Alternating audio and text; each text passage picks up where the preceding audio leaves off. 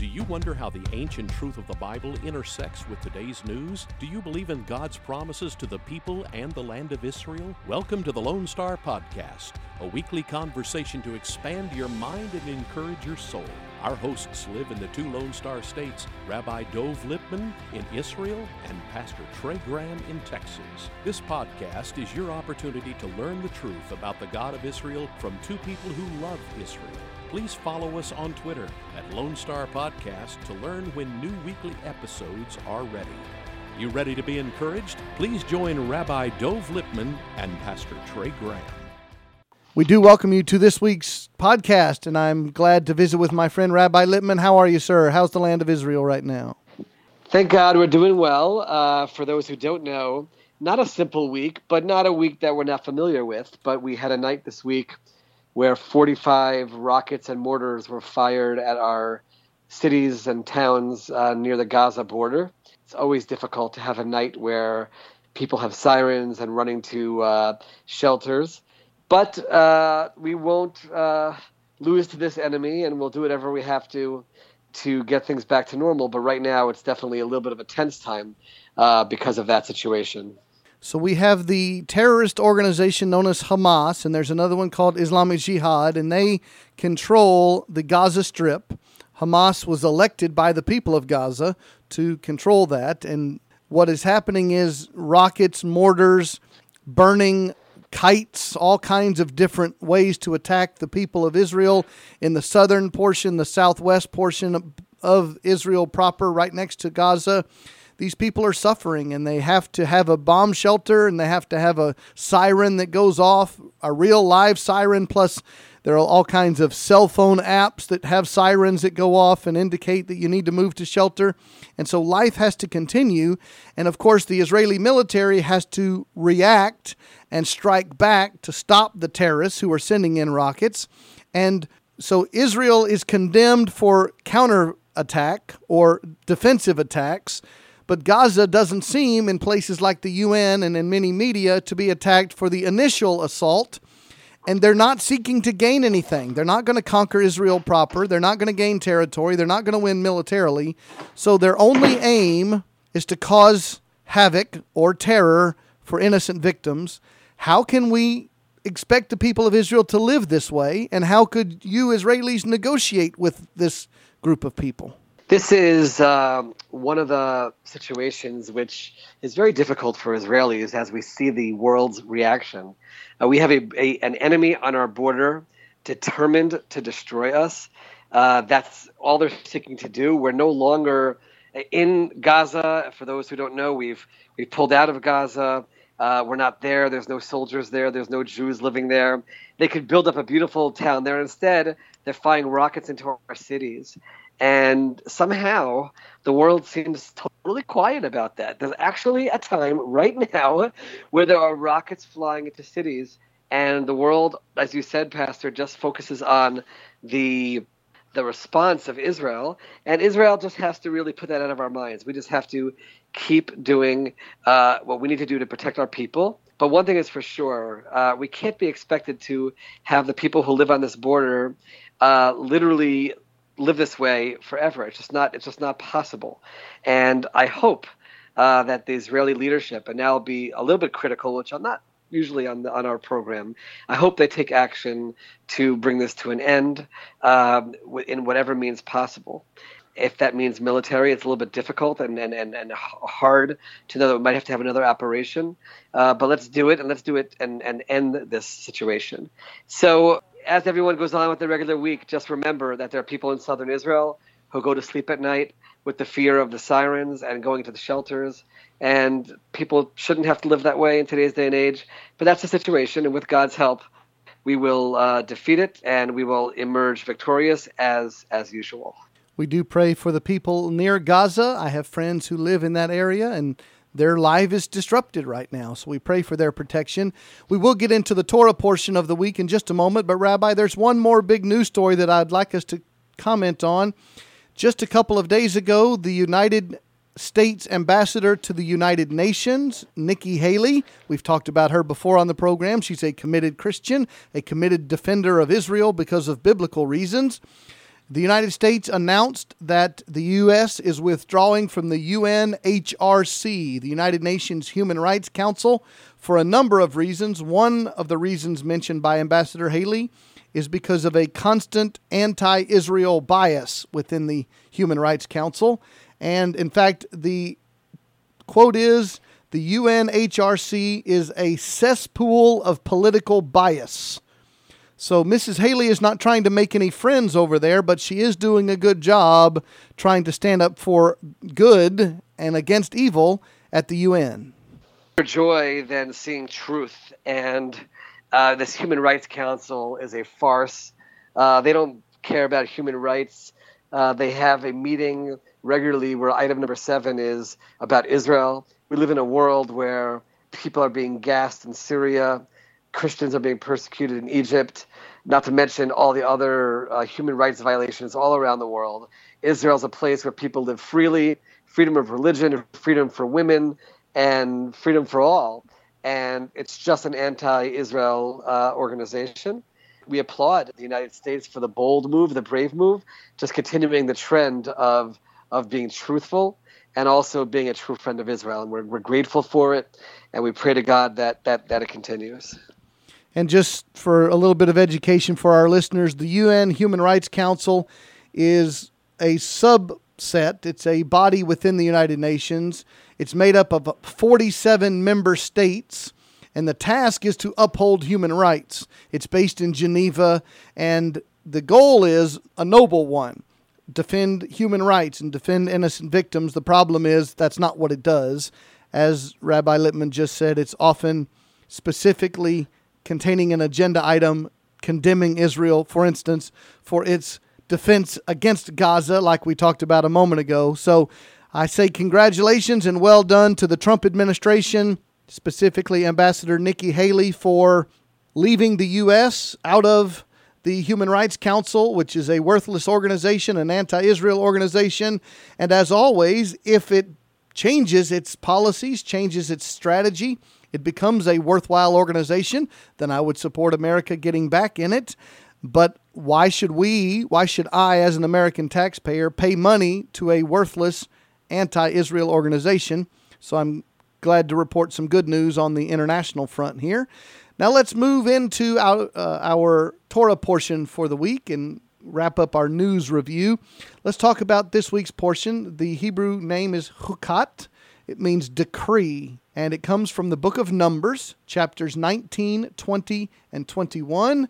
And our listeners will remember we've come all the way through the book of Numbers. Last week we had a big discussion about Korach, the cousin of Moses, who rebelled against the leadership of Moses and God's plan for leadership. Well, we still have the people of Israel wandering around in the wilderness and trying to figure out how to serve God and obey God in the midst of a difficulty. They're trying to get out of Egypt into the promised land, but they're taking this long, it'll end up being a 40-year journey through the wilderness. And Rabbi, we get to Numbers chapter 19, and the whole idea is about ceremonial cleanliness versus uncleanliness. Ceremonially clean or not, the law of purification. We'll get into the specifics, but remind us again how physical cleanliness is connected to spiritual cleanliness. So it's very interesting. It's sometimes difficult for us to relate to some of these laws and understanding where there's spiritual contamination and impurity. But we have very straightforward rules. We actually, in our daily lives, wake up in the morning and we believe that we have spiritual impurity, and we wash our hands every morning as a mitzvah, as a commandment, to rid ourselves of spiritual contamination. We've been talking, Pastor, about the priests and their role. When they bless the congregation, they go outside first, and the Levites wash their hands. So we have physical acts that we do of physical cleansing that actually impact the spiritual. And that relates to this law that this portion starts with as well, which is the red calf, the red heifer, and the purity which the cleansing from the red heifer brings to people who are spiritually contaminated. In this case, people who are contaminated because of contact with the dead body. The principle, I think, is that all of life is spiritual. All of life is a walk with God. And so physical life, physical dirtiness is a representation of spiritual dirtiness, if you want to use that term. And so we seek to be holy before the Lord and righteous before the Lord. And the act of washing one's hands or one's body or one's clothes is a visible symbol of being spiritually cleansed. And as you mentioned, we get into the chapter 19 of the book of Numbers, and Eleazar, who's the son of Aaron, has been given the charge of taking an unblemished red heifer, verse 2, in which there is no defect, and which a yoke has never been placed. Take it outside the camp and be slaughtered in the presence of this animal. And then verse 4, the priest Eleazar is to take some of its blood with his finger and sprinkle some of its blood toward the front of the tent of meeting, the tabernacle, 7 times. Verse 5, the heifer shall be burned, its hide and its flesh and its blood will be burned. Now the priest, verse 6, is to take cedar wood, hyssop, and scarlet material and cast it into the midst of the burning heifer. So you've got the animal carcass burning, and then the priest was to add on some ingredients, if you will, cedar wood. And one scholar says it was chosen because it was evergreen and aromatic, so it had a smell. Hyssop was chosen because hyssop was a plant. It's like a bush or a flower that was used as a sponge in the ancient days to gather something up. In this case, the gathering of blood in the first Exodus story, the way you applied the blood of the spotless lamb in the 10th and final plague of the Exodus was using hyssop to put the blood on the doors. So you had cedar wood, hyssop, and a scarlet piece of wool. And this scarlet wool is red like the heifer and represents the blood. So talk about this mixture of things here in the ashes that will be used in the purification rites. Well, first of all, Pastor, you've done an amazing job in giving commentary and analysis about the meaning of each. Lots of commentaries try to offer their explanations. Certainly, what's really focused on is the combination of the hyssop and the cedar. The cedar sort of represents the highest levels or grander, some would even say ego, and the hyssop represents sort of the lowly plant, and how people have to make sure that they not be on this grandiose level and ego and lower yourself like the hyssop. Many different explanations in terms of what the exact and why the calf. In terms of the calf, people say that this is all a continuation of the purity from the golden calf, and that's why a cow is used. It's continuing to try to atone for that sin, which plunged the people of Israel to low levels. Even some commentaries going as far as saying that there wouldn't be spiritual contamination of a dead body if it wasn't for the sin of the golden calf, and therefore that's why specifically a cow is used in this process. So lots of symbolism, lots of discussion, and it's actually viewed by the commentaries as what we call the ultimate chok. A chok is a law which has no explanation to it. We have mishpatim, which are laws that we have explanations and they give us reasons. And then there are certain things that we do because this is what God says needs to be done. And this is a classic example of that. That's why the Parashah name is chukat. Chukat is the word for chok, which is a law with no explanation. So we do try to give commentaries. We do try to explain symbolisms. When it's all said and done, it has to be put in the category of this is what God said needs to be done for spiritual cleansing, and therefore that's what we're going to do. After the priest makes this mixture of the burnt carcass of the red heifer, the cedar wood, the hyssop, and the scarlet wool, he's to cast it in the midst of the burning animal. The priest is supposed to, verse 7, wash his clothes and bathe his body, and then come into the camp himself. But what's interesting in verse 7, the priest shall be unclean until evening. So the person who is trying to rid the people of uncleanness in his actions of following the commands of the Lord, he becomes unclean himself. It's an interesting dichotomy that the person who is trying to make you clean becomes unclean because the uncleanness that you're dealing with in the sin here, it affects you. It's a strange situation here. And that's the ultimate level of this chok, of this law, which we can't understand, which even the wisest of all men, King Solomon, couldn't understand. How can it be that I'm making the person pure and I walk away becoming impure? Now, there are some commentaries that don't give an explanation for it, but they do talk about the fact that sometimes to help others spiritually, we actually might hurt ourselves spiritually and then have to be cleansed for it. And that's still something that we should do, meaning sacrifice some of our spirituality for the benefit of others. And that's a lesson that can be taken from here without explaining the technicality of how does this happen, but just the message that the priest knows he will become impure. To do this, it's certainly a valuable lesson that we can learn from it. Verse 10 of Numbers 19, the one who gathers the ashes of the heifer shall wash his clothes and be unclean until evening. It shall be a perpetual statute to the sons of Israel and to the alien who sojourns among them. So I know that, Rabbi, you're aware, maybe our listeners are also aware, there are people, our friends at the Temple Institute among them, who are preparing for the day of a third temple. Christians believe it, Jews believe it, there will be a third temple, and there's DNA and breeding and all kinds of things to get a red heifer ready for when a temple is built. So this is not just a story of the past, this is anticipation of the future as well. Absolutely, and it's critical to point out that we do fully believe, like you pointed out, that the third temple will come, either be built or will come, and all these laws will be relevant at that time. And therefore, it's pretty inspiring to know that there are people that are out there that are taking steps to make sure that we are prepared for it. The great rabbis throughout the generations would say, make sure to learn all the laws. I'm part of a group, a worldwide group of hundreds of thousands that learn what we call Daf Yomi, which is a daily page of Talmud. And we finished the Talmud in 7.5 years. And currently, right now, we're learning a tractate, which is all about things related to the temple and offerings. And we're supposed to study that and supposed to be aware of that. And certainly preparing to be in a stage where we have the red cow is critical, because if we are to understand that we are spiritually contaminated today, then how, when the temple comes, will we be able to serve unless we have the capacity to be decontaminated? So I'm really inspired by the people who make the effort to try to make sure that we have that spiritual preparation for when the temple does come. At the latter part of chapter 19 of Numbers, it's all about the uncleanness that comes when you deal with a corpse, when you deal with a dead body.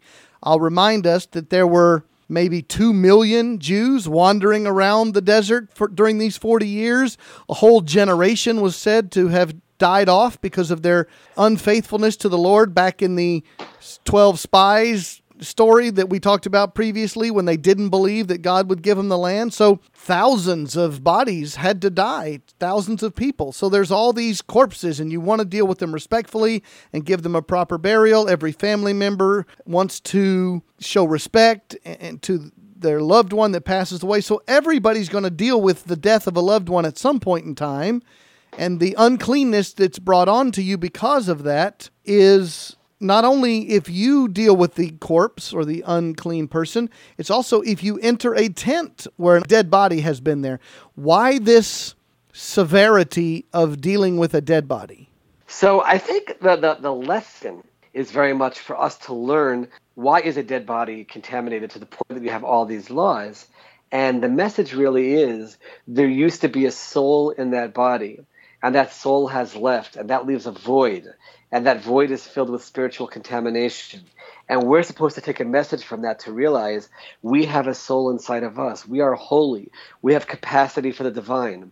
And that's the message that was. So it shouldn't just be a technical point of get spiritually cleansed, do this, do that. But we should take a step back and ask why. And once you ask the why, your whole mode of living will be different when you realize every day when you wake up, you have a soul.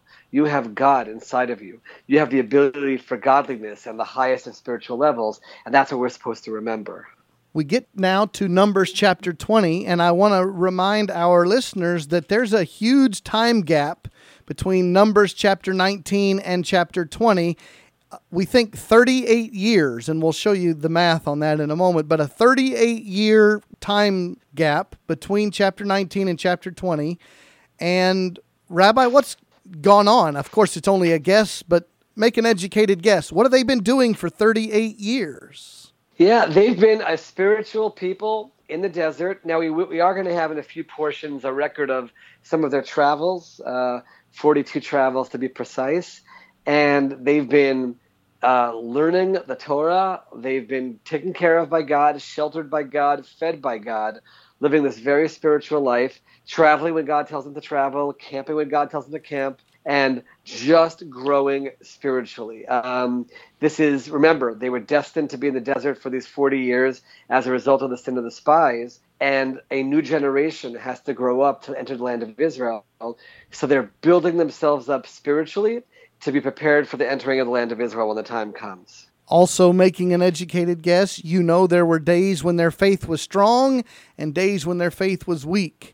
We don't have a story of these 38 years, but we have it from earlier when they would say, shouldn't we have gone back to Egypt? And boy, the good old days when we were slaves in Egypt, which is not true. So God continues to provide for them using manna as their food, the miracle provision of the Lord. They have to find water in the wilderness for this 2 million or so people. And so when we use that cliche, Rabbi, about my life feels like I'm in the wilderness right now, or I feel like I'm in the desert spiritually, that's exactly what they were doing, trying to learn to trust God, to teach the next generation to trust God, as you say, to learn Torah, to learn the Word of God. But yet there had to be a consequence for their sin. 40 years in the desert because they disobeyed and distrusted the Lord after the 40 days that the spies did the recon mission in the land. So you see, trying to live your daily life, trying to raise the next generation, and dealing with the consequences of your past sin. And that's the story of the entire time in the desert. Literally, the challenges that we've seen, the consequences for them, trying to go further. And this is a story of life, trials and tribulations, moving forward, going backwards. That is the way that's not the way it's supposed to be. That's the way it's destined to be. And we need to look at the Bible and realize that and ultimately see what prevails in the end. And what prevails in the end is listening to God's word, is staying true to God. That's what helps us prevail. That's what we see over and over again, and certainly in this book of Numbers. If you were to skip all the way to Numbers chapter 33, verse 38, it gives us a clue on this timeline. That will be in a later portion, but I'll read the verse. Aaron the priest went up to Mount Hor at the command of the Lord and died there in the 40th year after the sons of Israel had come from the land of Egypt on the first day in the 5th month. So the reason I bring that up is when we get now to chapter 20 of Numbers, you're going to talk about the death of Miriam and the death of Aaron, but it doesn't give the calendar. It doesn't give the chronology here in chapter 20. It does in chapter 33, and that's how we know we've moved from year 2, approximately, in the earlier chapters, now to year 40. That's how we can declare this 38-year gap. And what happens is in the first verse of Numbers chapter 20, Miriam dies, the older sister of Aaron and Moses, and she was buried there. And that's a sad story. She's at one point a hero. She saved the life of her younger brother Moses by watching him in the basket in the Nile River and then calling out to the Pharaoh's daughter and asking if their own mother could nurse the baby. And then she becomes her brother's supporter, and then she also rebels and questions his authority. So Miriam is quite an interesting figure in our text, and here she passes away in chapter 20. Very much so, and just to understand how righteous she was and how special she was, in our tradition, there's a connection between verse 1 and verse 2 in chapter 20, that Miriam dying, and then all of a sudden they have no water. What do you mean they have no water? They had a special well that God provided for them throughout. For all the 40 years, they were fine. And we're taught that the well came in the merit of Miriam. Because of her righteousness, that's why they had the water. And that's why immediately upon her death, that's why they lost that water. So yes, they lost a person and a leader, and they also lost the benefits and the merits that came from this person. And for our Christian audience, they know that the mother of Jesus was Mary of the New Testament. Well, Mary is from the Hebrew name Miriam. So Mary of the New Testament was named after this woman, the older sister of Moses. And when the struggle comes of having no water, as you mentioned in verse 2, what is the response of the people? Verses 3, 4, 5, why did you make us come to Egypt, come out of Egypt? Shouldn't we have just stayed there? So the complaining always creeps back into their hearts. This is a theme throughout the book of Numbers. We've seen it over and over again. And it's so important to point out what you've been saying about the gap in the years. This is a long time, 40 years, and here they are, and they're complaining again. Now, to be fair, not having water is scary. Even though they had the manna, they had all the miracles, you can understand why they were concerned about the water. That terminology that's used in verse 3, Vayarev ha'amim Moshe, that's a strong fighting attitude. That's only used in the context of water. In the Torah, the people are desperate. You see the desperation. You see how scared they are, and certainly you see that in what they're saying. Moses and Aaron, again, they also respond in desperation. In verse 6, they come in front of God and they just fall on their faces. They don't even say anything.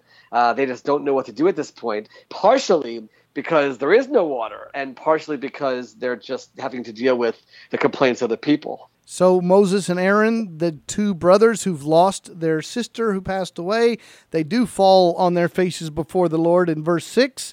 And in verse 7, the Lord speaks to Moses and says, take the rod, you and your brother Aaron, assemble the congregation and speak to the rock before their eyes, that it may yield its water. You shall thus bring forth water for them out of the rock, and let the congregation and their animals drink.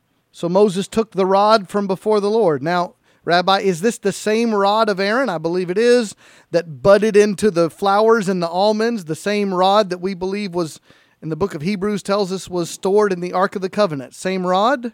So actually the commentaries point out that that's exactly what the rod that God wanted to use, because that would show that's the rod which was completely dry, and all of a sudden things started growing. That shows that from something totally dry, water can come. And that was exactly the symbolism that was supposed to be used over here. So verse 8, God says to Aaron, speak to the rock that it may yield its water. Now verse 10, Moses says to the people, listen now, you rebels. Old Moses' patience is running out, it appears here.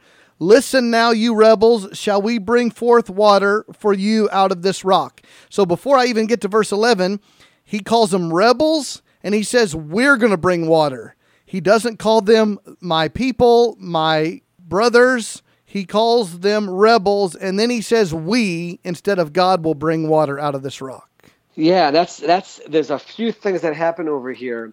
The rebels, that's Moses losing his temper. The commentaries talk about it. Our tradition talks about it. And that's, again, you say he lost his patience, but he's held accountable for that. And the commentaries try to figure out exactly where did Moses go wrong? Where was the sin? Some actually say it was for losing his temper, and losing his temper causing him to do and say things that he normally wouldn't do. So what does he do in verse 11 of Numbers 20? He lifted up his hand and he struck the rock twice with his rod. God said, speak to the rock.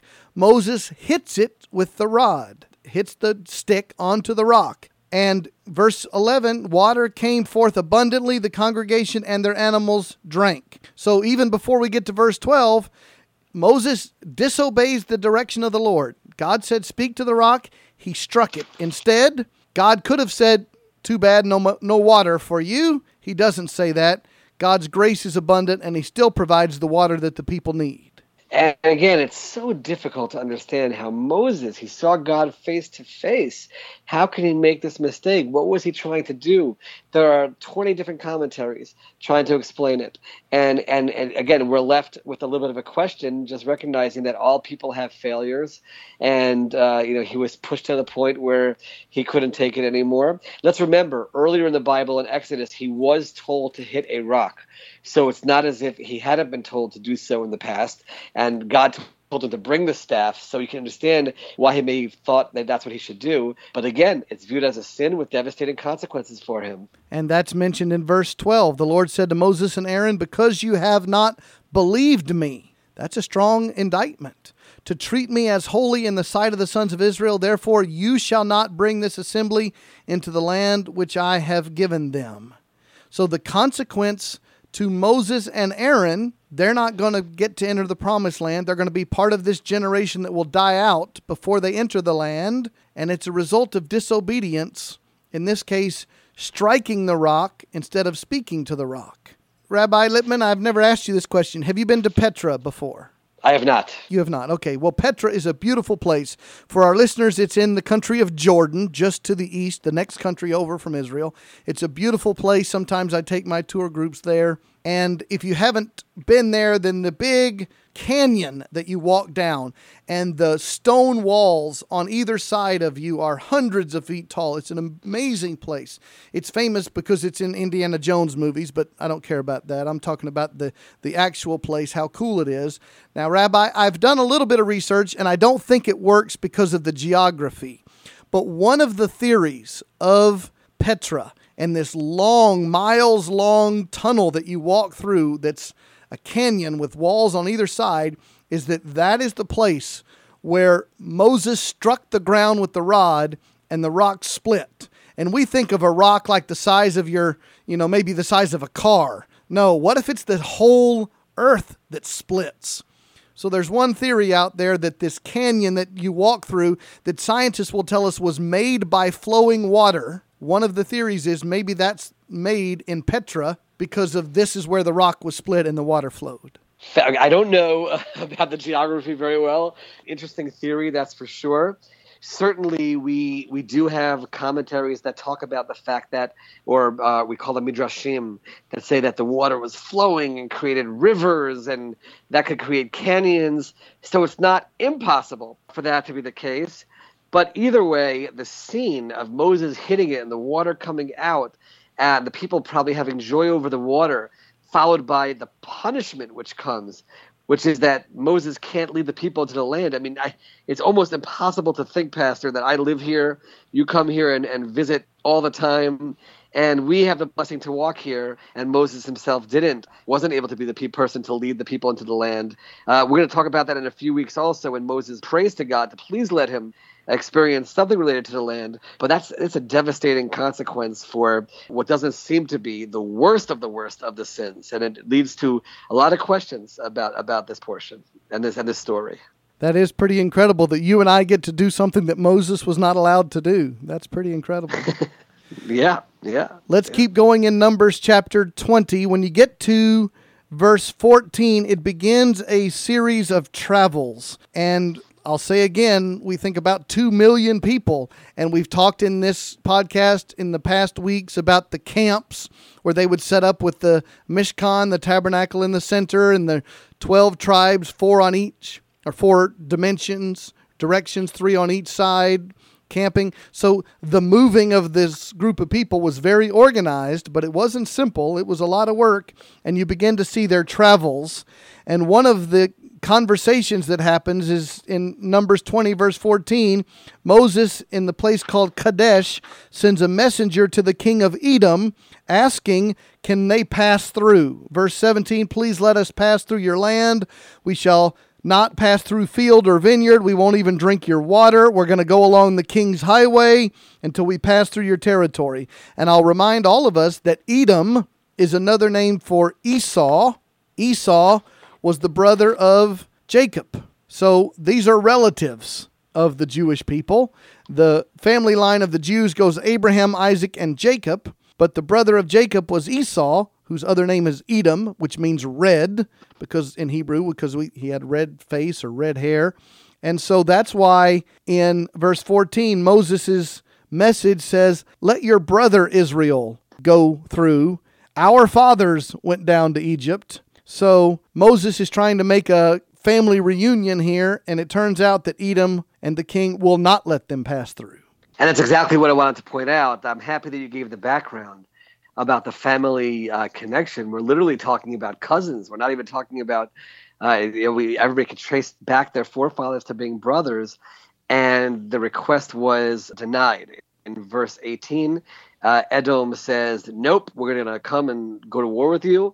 And then the people of Israel sort of modify their request. And again, in verse 20, the answer is no, you can't come through. And they even came out and showed their sign of force.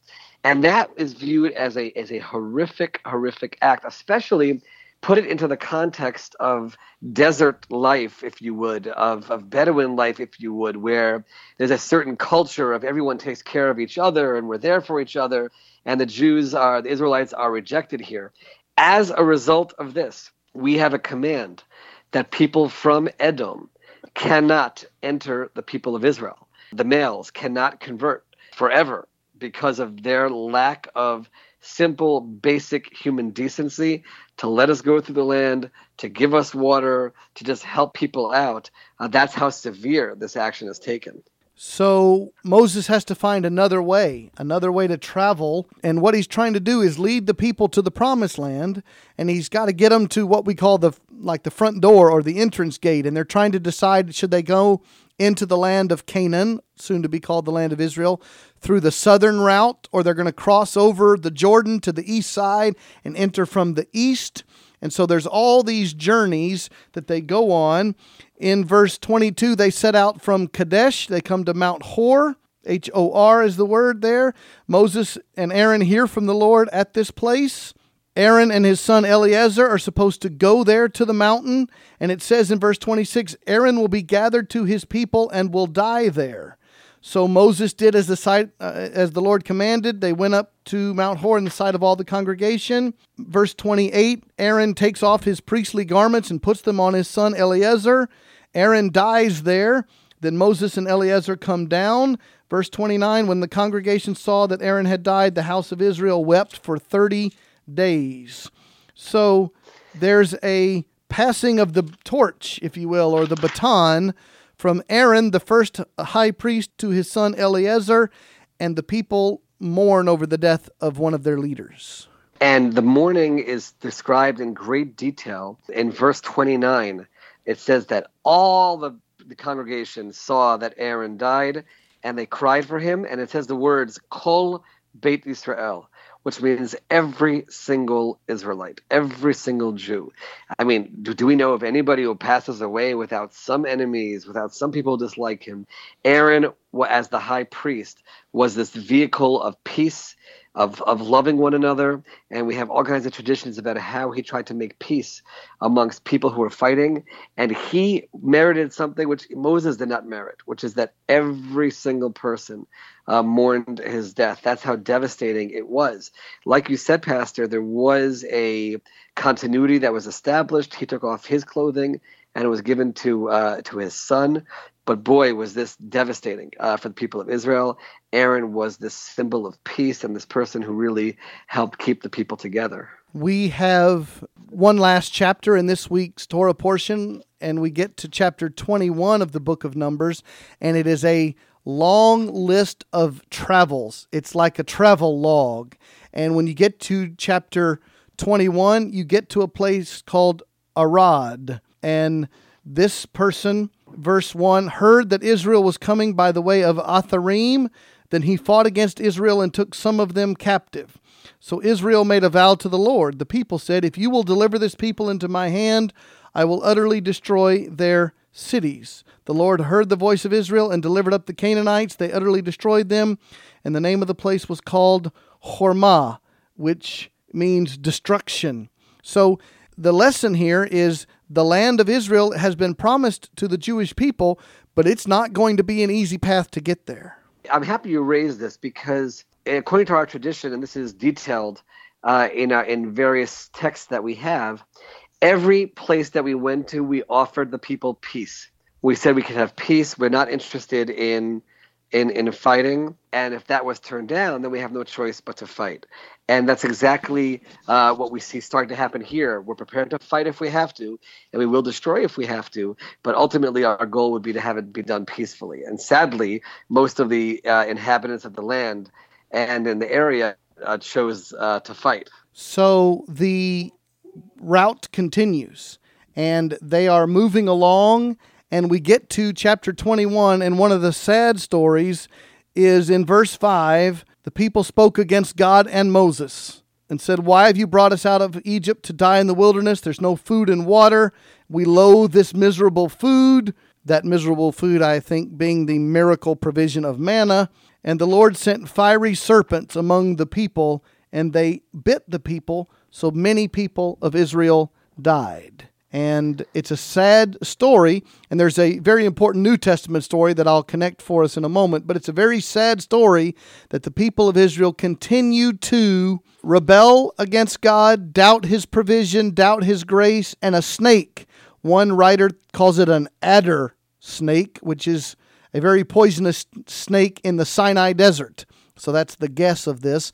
And the people's sin was punished by the poisonous snake biting them. It's really, it's so hard for us to understand how we fall and fall and fall. And one of the messages, I think, of it, the snake being involved, is there's one type of death from an animal, which is a lion coming and attacking someone. The snake, all it is a little bite in the heel, but it can kill a person. And I think there's a message here to the people as well in terms of sin. That, all these little complaints and little things, they're not massive, but they're so destructive, and how careful you have to be to veer away from that. And I think that's why also, specifically the symbolism for them to heal. God, again, the snake is the theme throughout, because it's this lowly creature that has this power to kill and destroy. And it's such a message in terms of what sin can do, even this quote-unquote smaller sins. So the people are punished for their disobedience, and the punishment is the snake will bite them, and the poisonous snake will cause them to die. And so what do? In response, they run back to Moses, as they usually do, and they ask Moses to beg the Lord for forgiveness on their behalf. Verse 7, the people said to Moses, "We have sinned because we have spoken against the Lord, and you intercede with the Lord that He may remove the serpents from us." And Moses interceded for the people. And the Lord gives them the remedy. Verse 8, "Make a fiery serpent, set it on a standard," or a big pole, "and it shall come about that everyone who is bitten, when he looks at it, he shall live." Moses made a bronze serpent, set it on the pole or the standard, and it came about that if a serpent bit any man, when he looked to the bronze serpent, he lived. And again, I'm going to give you a New Testament story in a second, but Rabbi, I think it's a test of faith. Will you do this remedy that you may think is crazy, but God says will work? Will you trust God even when you can't understand? The tradition has, and the Talmud teaches, that a snake doesn't have the capacity to heal. What's going on over here? And looking up at the snake was looking up to God. Recognize that God's the only one who can heal. God's the only one who can help you spiritually and physically. And the snake was up on the pole for them to look at. But ultimately, it wasn't some kind of magic. It was you turning and having faith in God. That is what ultimately hears you. It's a well-known passage that as long as you turn towards God, then you can have healing and then you can have salvation. Well, that's exactly what the story is that I want to point out in the Gospel of John, chapter 3. Jesus is talking about Himself as the Savior. Christians believe He is the Savior, and it says in verse 14 of John 3, Jesus speaking, "As Moses lifted up the serpent in the wilderness, even so must the Son of Man be lifted up." We believe this to be obviously a reference back to the story in Numbers 21, that you had to trust God, you had to look up to God, as Rabbi Lipman just said, and believe that He has the way to salvation, and He shows you that way. And in the case in Numbers 21, look at this statue of the serpent. In John 3, look up to Jesus, and it says, "As the Son of Man must be lifted up," and we connect that with Jesus being hung on the cross several years after John chapter 3 occurs. So Jesus uses this very story as a teaching about faith and a teaching about salvation. And that's the key point, is that we share that value, of God, of faith, and what that faith is able to accomplish for us. So as we continue to go through our last chapter of this week's portion, Numbers chapter 21, we mentioned it's a series of battles that they go through, and after the healing that comes from the fiery serpent and the looking on the statue and being healed, it says in verse 10, the sons of Israel moved out and camped in Oboth, and then they journeyed from there to Iyabarim, which is opposite Moab, and then they camped in Wadi Zered, and there's a whole series of battles and journeys that they take, and what they're trying to do is find a way to get into the promised land without having to defeat someone on the way.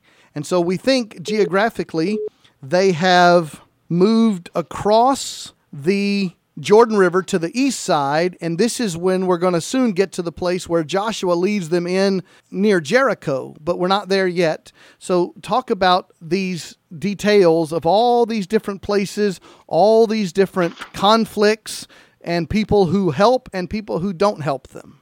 I think that one of the things that we're supposed to see is get a sense, first of all, for their travels, recognize that they were moving on their way towards Israel. But exactly what you said, recognizing that there are highs and there are lows. There are moments where people are enemies and we have to fight against them. And there are moments that there are people who will reach out and be helpful. And that's the way life is. There are going to be positive relationships and negative relationships, helpful relationships, destructive ones, and we just keep on going. That's the most important message. Some of these stops, you might say, well, the people must have given up there. No, there's no giving up. We have a goal. Our eye is on the promised land, and we just keep moving forward regardless of what comes our way. Rabbi, as we're closing on the end of this podcast, let's reflect to where we started all the way back in the beginning, a half hour ago, which was people of Israel being attacked by the rockets and missiles and mortars from Gaza. And so you, as the Jewish people in the land of Israel, you seem to always be surrounded by neighbors who don't like you. So is today's story and the book of Numbers story parallel? There's no doubt that there's a parallel, and we need to turn to the Bible on two fronts. First of all, to see how they just kept on going despite what they were experiencing, and we're never going to give up. And number two, recognizing again, going back to the story with the snake, that the way to survive, yes, you have to have a military and you have to have tactic and know exactly what you're doing, but ultimately it comes down to faith in God, and that's what can get you through anything. And that's without a doubt what's keeping the people of Israel surviving and thriving despite the challenges that we're experiencing today, just like they experienced in this story 3,000 years ago. So it's time to wrap up our conversation about this week's Torah portion. The name of this week's Parashah is Chukat, the Hebrew word that means decree. We've been discussing Numbers chapters 19, 20, and 21. And Rabbi, I think you summed it up well just a moment ago, that people of faith have to keep looking to God. You keep your eyes on the Lord and you walk with Him. You begin to look around at your difficult circumstances, your lack of water or other struggle that you're going through, and your eyes begin to focus on you and your shortcomings or you and your suffering, and your faith begins to grow weak. That's not true just for the people of Israel. It's true for us even today. The challenge of keeping the faith during the good days and the bad days. And that's the ultimate message. That's why we have a weekly portion to study, to get this inspiration, to feel the connection, and to make sure that we never plunge into a place of lack of faith or of pulling away from God. And if we do experience that during the week, the portion and the Sabbath and the spirituality can bring us back. We do thank you for being a part of this Lone Star podcast. Share with your friends how you listen each week as the rabbi and the pastor join together to study the Word of God. My friend Dov Lipman, blessings to you and your family. Shabbat Shalom. Thank you. Blessings to you and all the listeners. Shabbat Shalom to all. Thank you for joining us for the Lone Star Podcast. Follow us on Twitter at Lone Star Podcast to learn when new episodes are ready. Please join Rabbi Dov Lipman and Pastor Trey Graham next time to expand your mind and encourage your soul. May the Lord bless you and draw you to Himself this week.